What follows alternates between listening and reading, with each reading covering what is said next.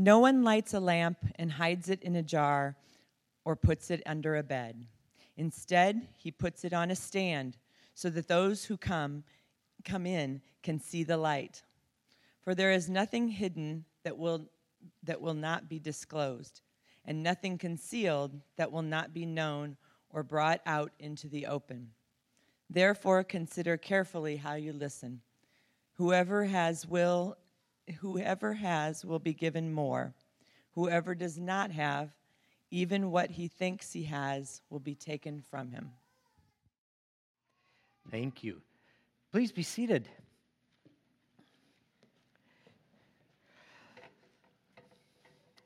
It's good to be together again as the body of Christ, as brothers and sisters of our Lord Jesus Christ. God bless us in this time we spend together here today. There comes a point in a young child's life when they not only gain a little more mobility, but they also gain enough stature, enough height to where they are finally able to reach the light switch.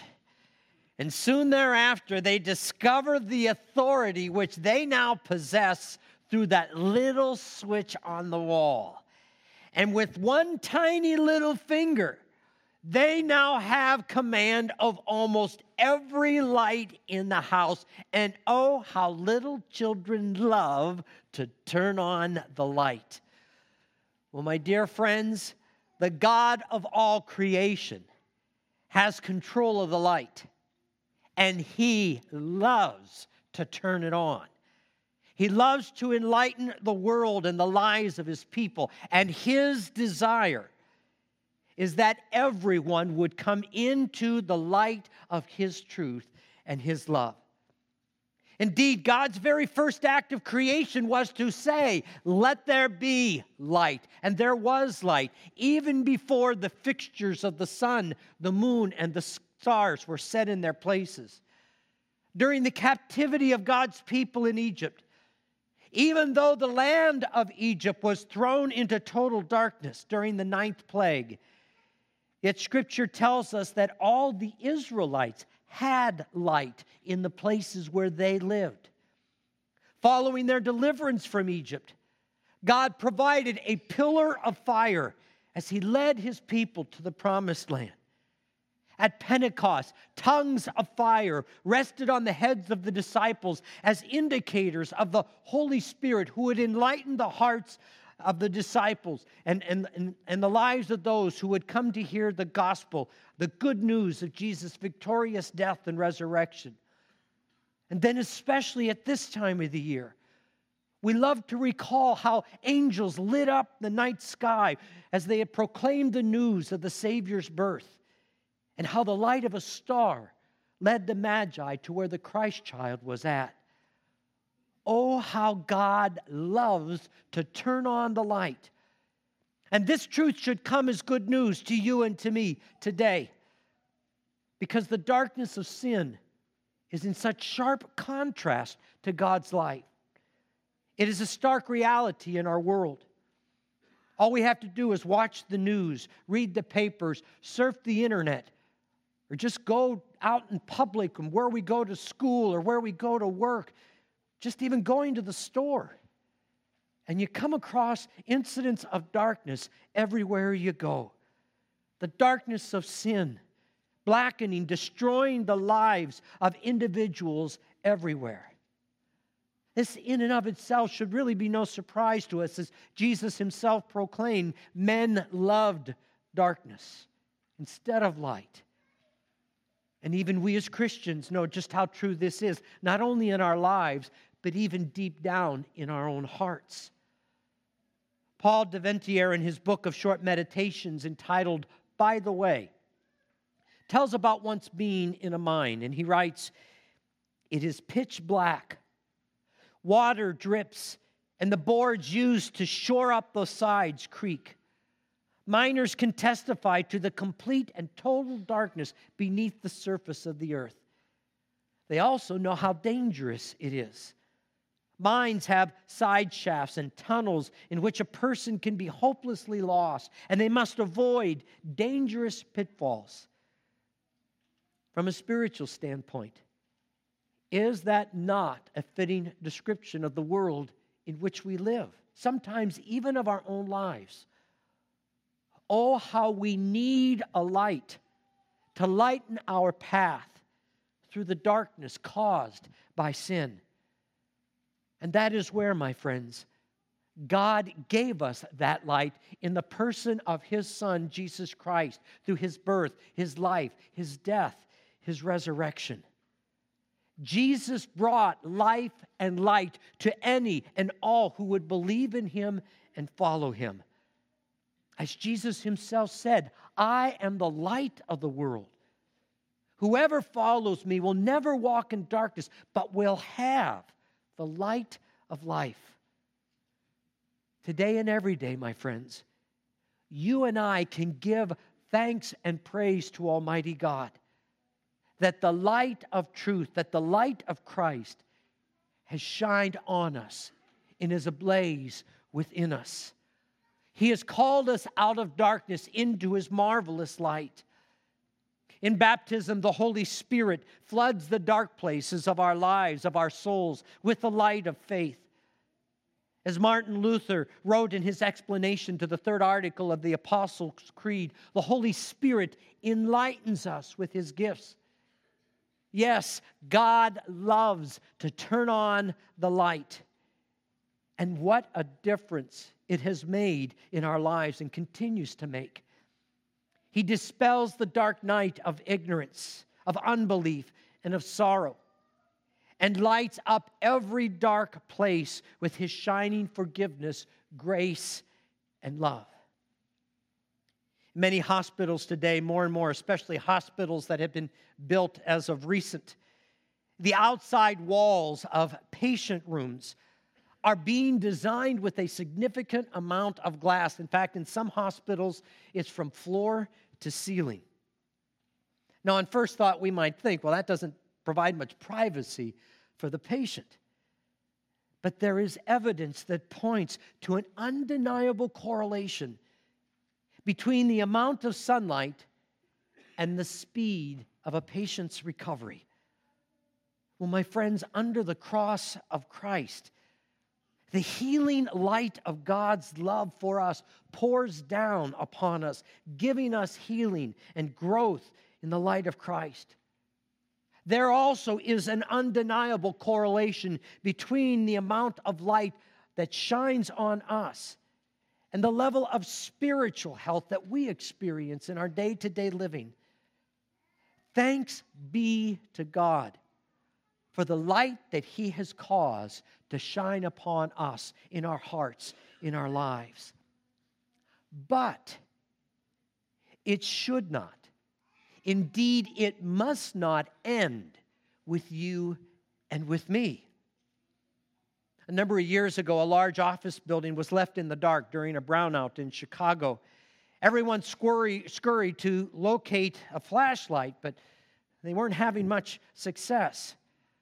Finally, in a rarely used storage area, someone found a candle. Now they would have light, but someone cynically said, but what good is one candle in a building of this size? No sooner did they light the one candle than they realized that the entire storeroom was filled with box after box of candles. My friends, I want you to think about what we do each year whenever we gather together on Christmas Eve and that moment where we light the candles and sing Silent Night. That moment of worship is not a mere act of sentiment. It truly is a picture. In its own way, it is a parable of the kind of people that you and I are called to be as followers of Jesus Christ. As we spread the light of the gospel of Jesus, one by one, with those who are closest to us, the light of God's mercy and grace not only begins to spread, but it begins to change lives, even for eternity.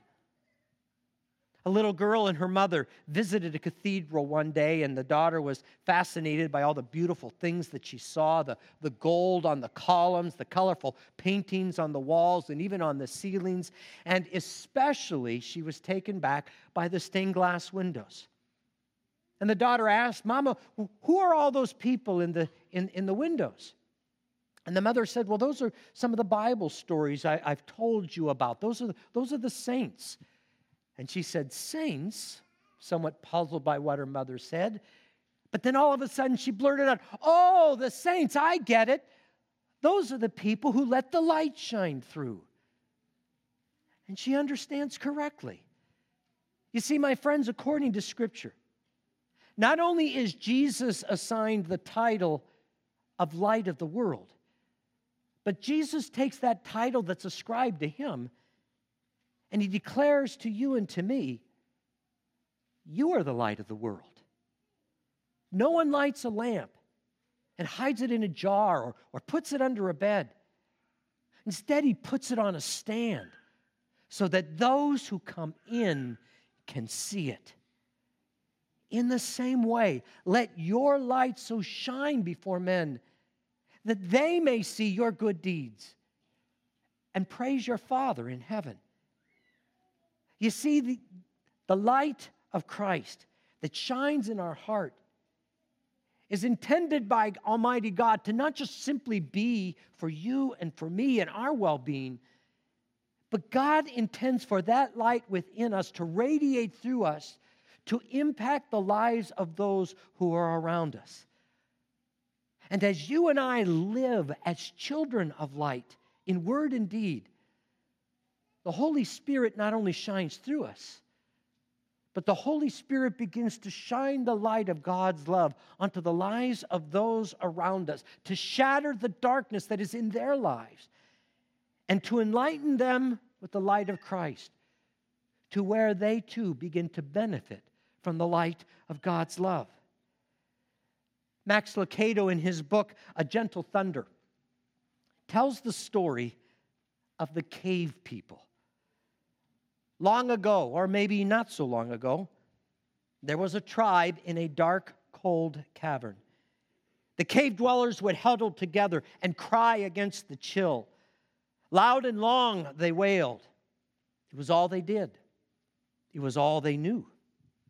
The sounds in the cave were mournful, but the people didn't know it, for they had never known joy. The spirit in the cave was death, but the people didn't know it, for they had never known life. But then one day they heard a different voice. "I have heard your cries," it announced. "I have felt your chill, and I have seen your darkness. I have come to help." The cave people grew quiet. They had never heard this voice. Hope sounded strange to their ears. "How can we know you've come to help?" "Trust me," he answered. "I have what you need." And the cave people peered through the darkness at the figure of the stranger. He was stacking something and then stooping and stacking more.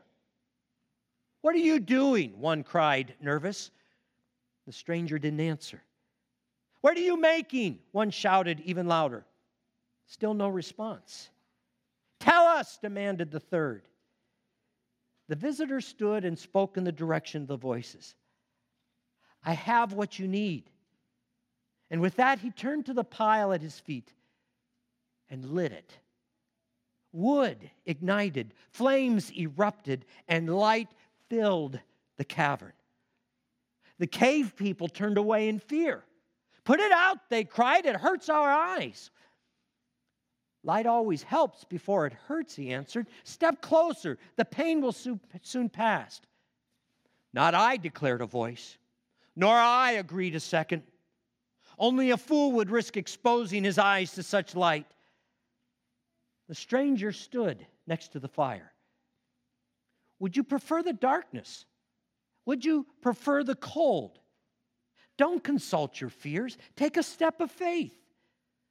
For a long time, no one spoke. The people hovered in groups, covering their eyes. The fire builder stood next to the fire. It's warm here, he invited. He's right, one from behind him announced. It's warmer. The stranger turned and saw a figure slowly stepping toward the fire. I can open my eyes now, she proclaimed. I can see. Come closer, invited the fire builder. She did. She stepped into the ring of light. It's so warm, she extended her hands and sighed as her chill began to pass. Come, everyone, feel the warmth, she invited. Silence, woman, cried one of the cave dwellers. Dare you lead us into your folly? Leave us and take your light with you. She turned to the stranger. Why won't they come? They choose the chill. For though it's cold, it's what they know. They'd rather be cold than change. And live in the dark? And live in the dark. The now warm woman stood silent, looking first at the dark and then at the man. Will you leave the fire? He asked. She paused, then answered, I cannot. I cannot bear the cold. Then she spoke again. But nor can I bear the thought of my people in darkness. You don't have to, he responded, reaching into the fire and removing a stick. Carry this to your people. Tell them the light is here, and the light is warm. Tell them the light is for all. And so she took the small flame and stepped into the shadows. My dear friends, you and I have people in our lives who are living in darkness and have no idea what the warmth and the light of God's love is all about. You and I have opportunity, especially at this time of the year, to take the light of Christ that shines in us and to share it with those around us. There is a world around us that is longing for someone who will just come along and turn on the light. In love, let you and me be the ones who flip the switch. Let us be the ones who take the light of Christ to them in word and in deed. Let us be lights for all to see. God grant that for Jesus' sake. Amen.